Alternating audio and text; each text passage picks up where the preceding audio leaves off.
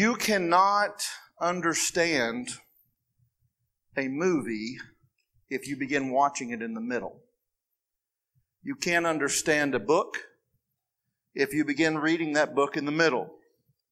The sentences that you read, the statements the characters make, and the actions that the characters in the film or the book do are not understandable. Unless it's a Quentin Tarantino film, in which case none of it makes sense anyway. But generally speaking, you want to start books and movies from the beginning. In a similar fashion here, when we think about Christmas time, I think we are sometimes tempted to think that the Christmas story starts in the manger. But that's really near the climax of the story. That's not the beginning of the story. The beginning of the story has roots in the crisp, clean pages of the Old Testament. You need to understand, if you're going to truly enjoy and be a person of joy and understand what Christmas is about, we have to understand that Christmas is rooted in the grief of God's heart. Let's look this morning at Genesis chapter 6. Take your Bibles and turn with me to Genesis chapter 6, beginning in verse 5. And I don't have the verses up here because, like I said, this is authentically a shift change. Here's what the Word of God says. Genesis 6:5. The Lord saw that the wickedness of man was great in the earth, and that every intention of the thoughts of his heart was only evil continually. And the Lord regretted that he had made man on the earth, and it grieved him to his heart. So the Lord said, I will blot out man whom I have created from the face of the land, man and animals and creeping things and birds of the heavens, for I am sorry that I have made them. But Noah found favor in the eyes of the Lord. May God add blessing to the reading of His holy, inerrant, and infallible Word. And I pray that He will write this truth on your heart today. I don't know if you ever think about this question, but in this text, when you look at verse 6, and the Lord was sorry that He made man on earth. And it goes on to say, comma, and it grieved Him to His heart. I want us to think about that for just a minute. Consider this for just a minute. Consider the language that God is using here that He instructed Moses to write down. He wanted us to see this. These are deeply personal words, like they are of a personal relationship nature. You are not grieved by people you don't like not spending time with you or doing things, right? You don't care. You are grieved to the heart whenever someone or something that you love is taken, destroyed, or that relationship is damaged. Zig Ziglar, who's probably best known for motivational speaking and little quotes, said this, you know what grief is? Grief is the price that we pay for loving. I think he's probably right. The Lord here was grieved. What is He grieved about? And then this is the next question. This is the question that flows from this. What has grieved the heart of God? You ever ask that question? What deeply grieves God's heart? What brings tears to the heart of God? Well, I would have to ask ourselves the question, what would bring tears to our heart, right? What would grieve our hearts? Would it not be personal betrayal? Would that grieve you? Have you ever been betrayed personally by someone you love dearly? What offense, what betrayal, what personal thing could grieve the heart of God literally here to tears? What is it? Look at these words here, verse 5. The Lord saw the wickedness of man was great in the earth, and that every intention of the heart was only evil continually. Can you get more graphic than that description? I mean, look at this. This is all-inclusive wording in this passage here. God here sees the wickedness of man was great, and because of the wickedness of man, his heart is grieved. All over the inhabited earth, all over where man was, here in the sight of God, every intention and action that they did, every thought before they had an action was all evil continually before God. It's graphic. And I know a lot of older people. I've served churches that have been blessed to have many senior adults in them. And I hear a lot from the senior adult crowd, well, things were better when I was younger. Well, not according to this passage. Right? There was a time that was worse than now. This is as bad as it's ever been on the planet. Right? This is probably one of the saddest passages in all of the Bible, is this passage. I can't think of one personally sadder than this one. But I want you to think about, there is horror in this passage.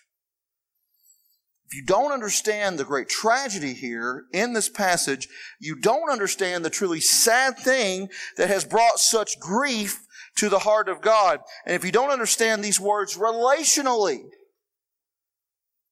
well, this passage here, verse 6, it is describing something that is deeply, deeply personal. And if you don't understand how deeply personal, how deeply relational God is, and how deeply God truly loves here, I don't think you truly understand the glory of God sending a baby to Bethlehem. I don't think you get it. You say, Travis, I'm not sure what you mean. Can you be more clear? Let me take you on a bit of a journey. Okay? Human beings were created. We were hardwired to love. Did you know that? That's a primary function that God made us to do. It's why Virginia's tourist campaign is so great. Have you seen Virginia's tourist campaign? What's it say? Virginia's for what? For lovers, because everybody's a lover. Right? My in-laws want a sticker that says that. I may have to run over to the border and get that for them for Christmas, right? We're created to love. But I want you to understand this about the story. We were created to love God first and foremost. That is the base, foundational level love that is meant to be centered on.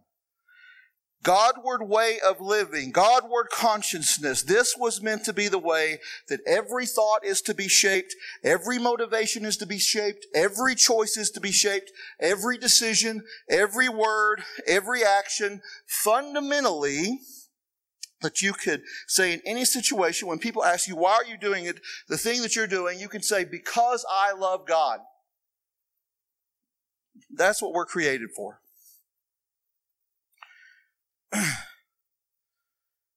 We must recognize not just His existence, and not just His authority, but recognize God's grandeur as an act of deep personal love.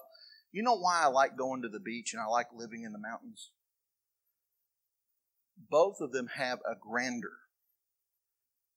When you sit at the ocean and you look at it, it just goes on. The expanse seems forever.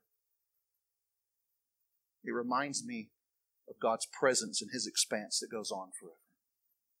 When I see the majesty of the mountains, snow-covered and laden, I think of the majesty of the throne of God.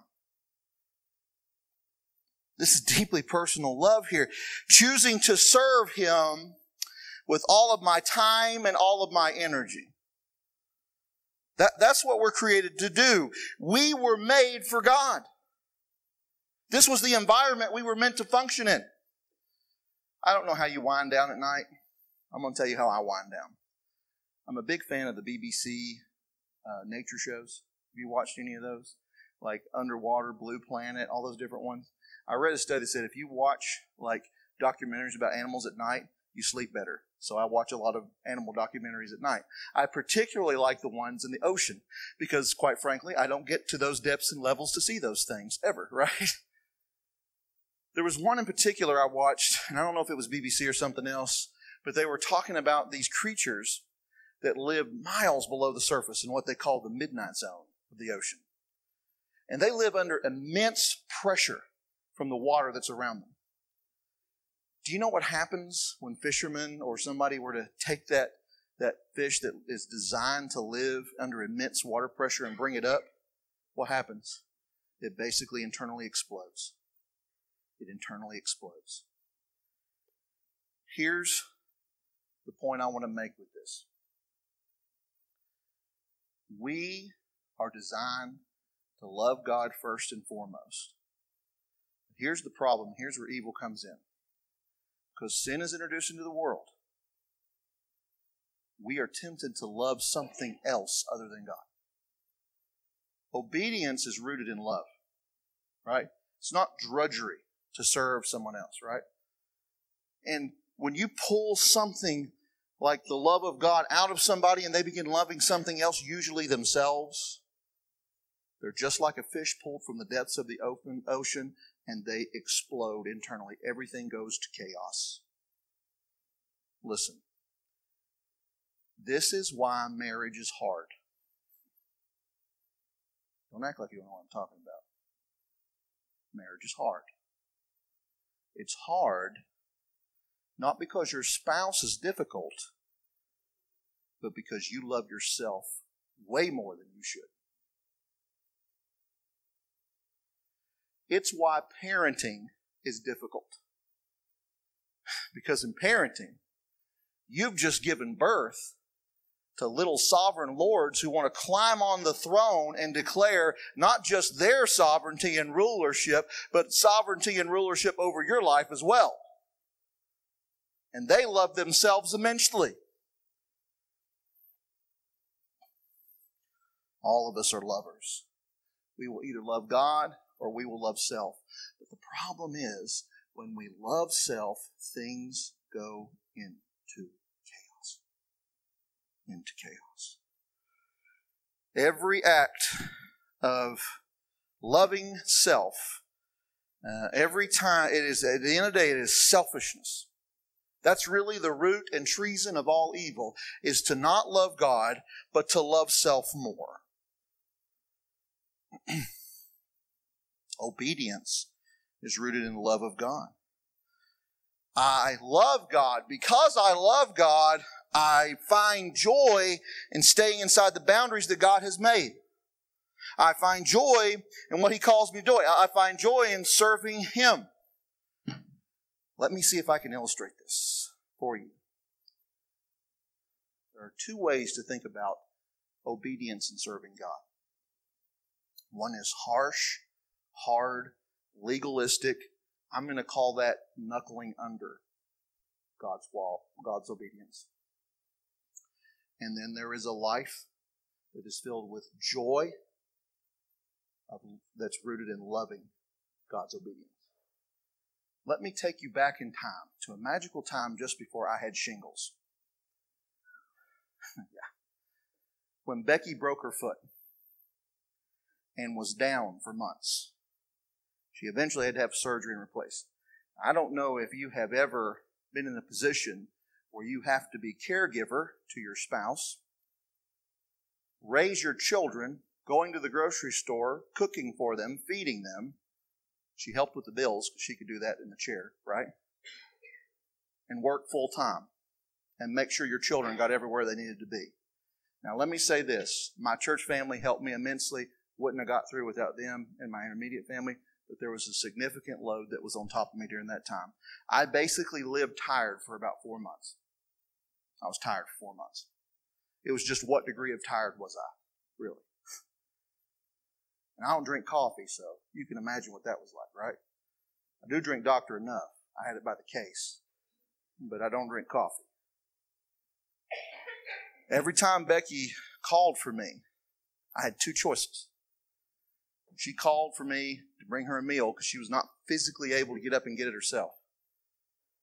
I could grumble to myself and say, does she not know how tired I am? I took the kids to school, fed them, cooked this meal. I got to clean this up when this is over. Or I can say, you know what? Because I love you, and I want to see you well taken care of out of my love for you. Even though I'm dead dog tired, I'm happy to go get you a plate, a drink, and always go the third time for the napkin I forgot. For some reason, I could never remember to bring a napkin. Versus just knuckling under and just putting my head down and trying to plow through. You see the difference? It's that way with our relationship with the Lord. If it's not rooted in the love of God, it's drudgery and it's just knuckling under. That's all it is, just knuckling under. Now we see very clearly Genesis 6:5. What's happened here? They've loved something else, has claimed the heart of human beings. No longer do they say inside the boundaries that He has laid out for them, but they willfully, purposely, continually do what is evil in the eyes of the Lord. Listen to me. It is not an issue of behavior. If it was behavior, they could be like Pavlov's dogs and conditioned to do something different. The Bible says here, it's not just their actions that is the problem, it is their very heart that's the problem. And it looks bleak. What did Christ tell us to summarize the law? What is the greatest command? What did He say? You shall love who? The Lord your God with all your heart, with all your soul, and all your mind. Directly different in the beginning of the story of Christmas here in Genesis 6. And love your neighbor as yourself. The commandments of all commandments the commandments of God are rooted in what? Love. Love of God is the ultimate command. And if that is true, if the ultimate command of God is to love Him, that would therefore mean that the greatest evil of evils is simply this: it is to fail to love God. Once you have failed there, you are no longer staying in His boundaries. You no longer live for His glory because foundationally you have failed. As you read this and you begin to understand this in this passage, that human beings no longer love God like they should, it doesn't mean they don't love. It just means they love self. Thank you. So this morning, as we think about this, we need to understand this is why love is so seductive, right? Love is powerful. It is deceptive. And it has this possibility in sin to replace what is really meant for God with love for self. And there's an important question here. In my own heart, who do I truly love? Do I truly love myself? I always think it's funny when I go to these football games at homecoming, and I hear girls say, they'll say, this was particularly in Indiana, she would like to grow up, get married, and stay at home and raise children. That sounds wonderful, doesn't it? I just imagine what the conversation is like when she sits down with that spouse. And people don't say this a lot, but I know a lot of problems in marriage pull down to this. They don't talk about it. The one person sitting across from their spouse thinking, I love you so much. I have such wonderful plans for you. And the other spouse is sitting there thinking, oh, I love you so much. I have such wonderful plans for you. And boom, explosion. Instead of setting goals for self and working on love for God, try to change the other person. Paul, the Apostle Paul, in getting at the foundational problem, what does he say here? In 2 Corinthians 5:15, this is actually a signature line on my email.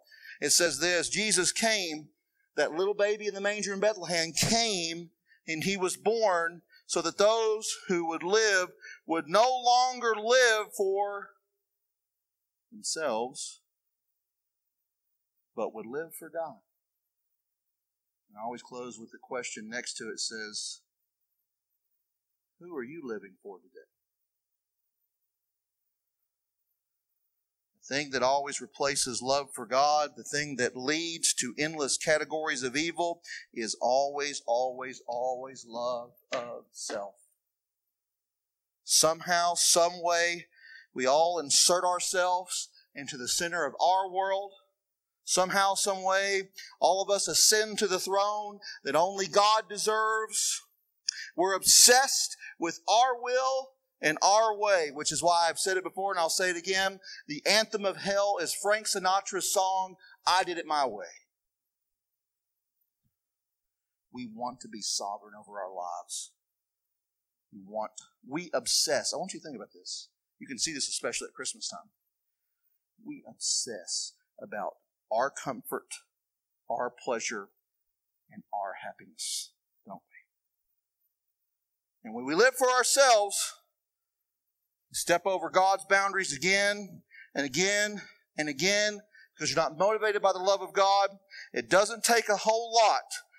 You just look around and you see the evidence all around us, dominating, controlling, enslaving. Just read the newspaper, right? Remember one time, our kids, you see in life, our kids, constant fights in the back seat. You know, you think that when you have one child, you need to have another child because that one child will be lonely, and then maybe throw in a third one just to make it more fun, right? That's kind of what happened in our house. You think that way, none of them will be lonely. What you've actually done is created a Lord of the Flies situation in your home, right? That's right. You will hear them say things. Dad, yeah, he's bothering me. Well, what's he doing? He's breathing. Oh, it didn't stop there. What do you want me to do? Make him stop. Breathing? No. We laugh at that. But isn't that what motivates every murder deep down at its core?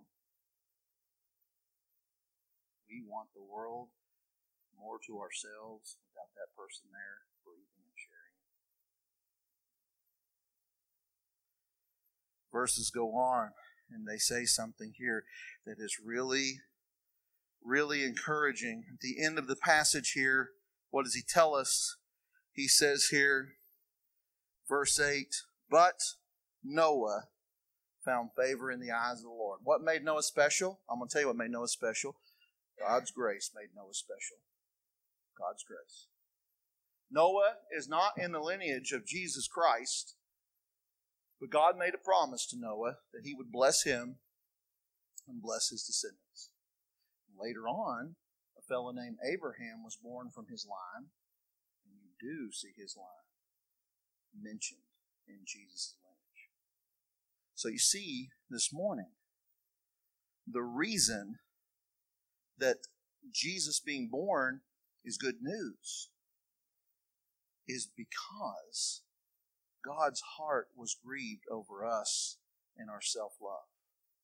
You see, we're so messed up and self-destructive and self-imploding, we need to be rescued.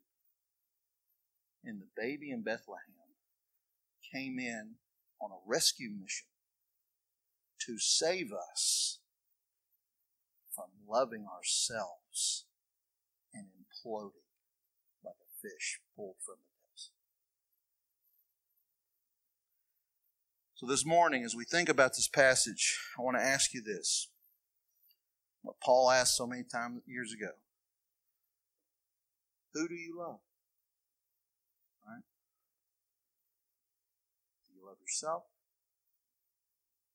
Or do you love Christ, who lived a perfect life, died a perfect sacrifice in the perfect rescue mission to save us, not just from sin, not just from hell, but to save us from ourselves? That's why Christmas is good news, isn't it? Lord Jesus, thank you for sending Christ.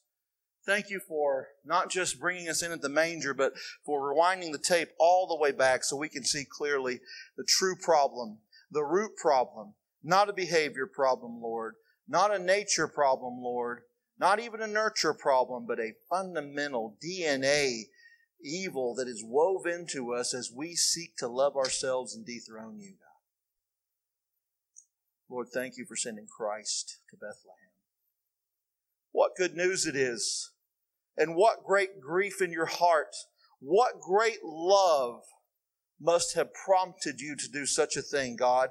A love which depths are deeper than the deepest ocean, Lord. A love that is difficult for me to understand, but only to accept. Lord, help us as we go through this Christmas season, not to be people who love self and want others to serve us, but to be people who want to obey you from joy, that fulfill the great commands and not be traitors to your kingdom and your love. Help us to love that which is better, brighter, greater still. The true King of Kings and Lord of Lords, Jesus Christ. Let this Christmas be centered solely on obedience and love to Him alone. We pray and ask these things. We need your help, God. Help us this hour to push back love of self and to run headlong into your arms. In your name we pray. Amen.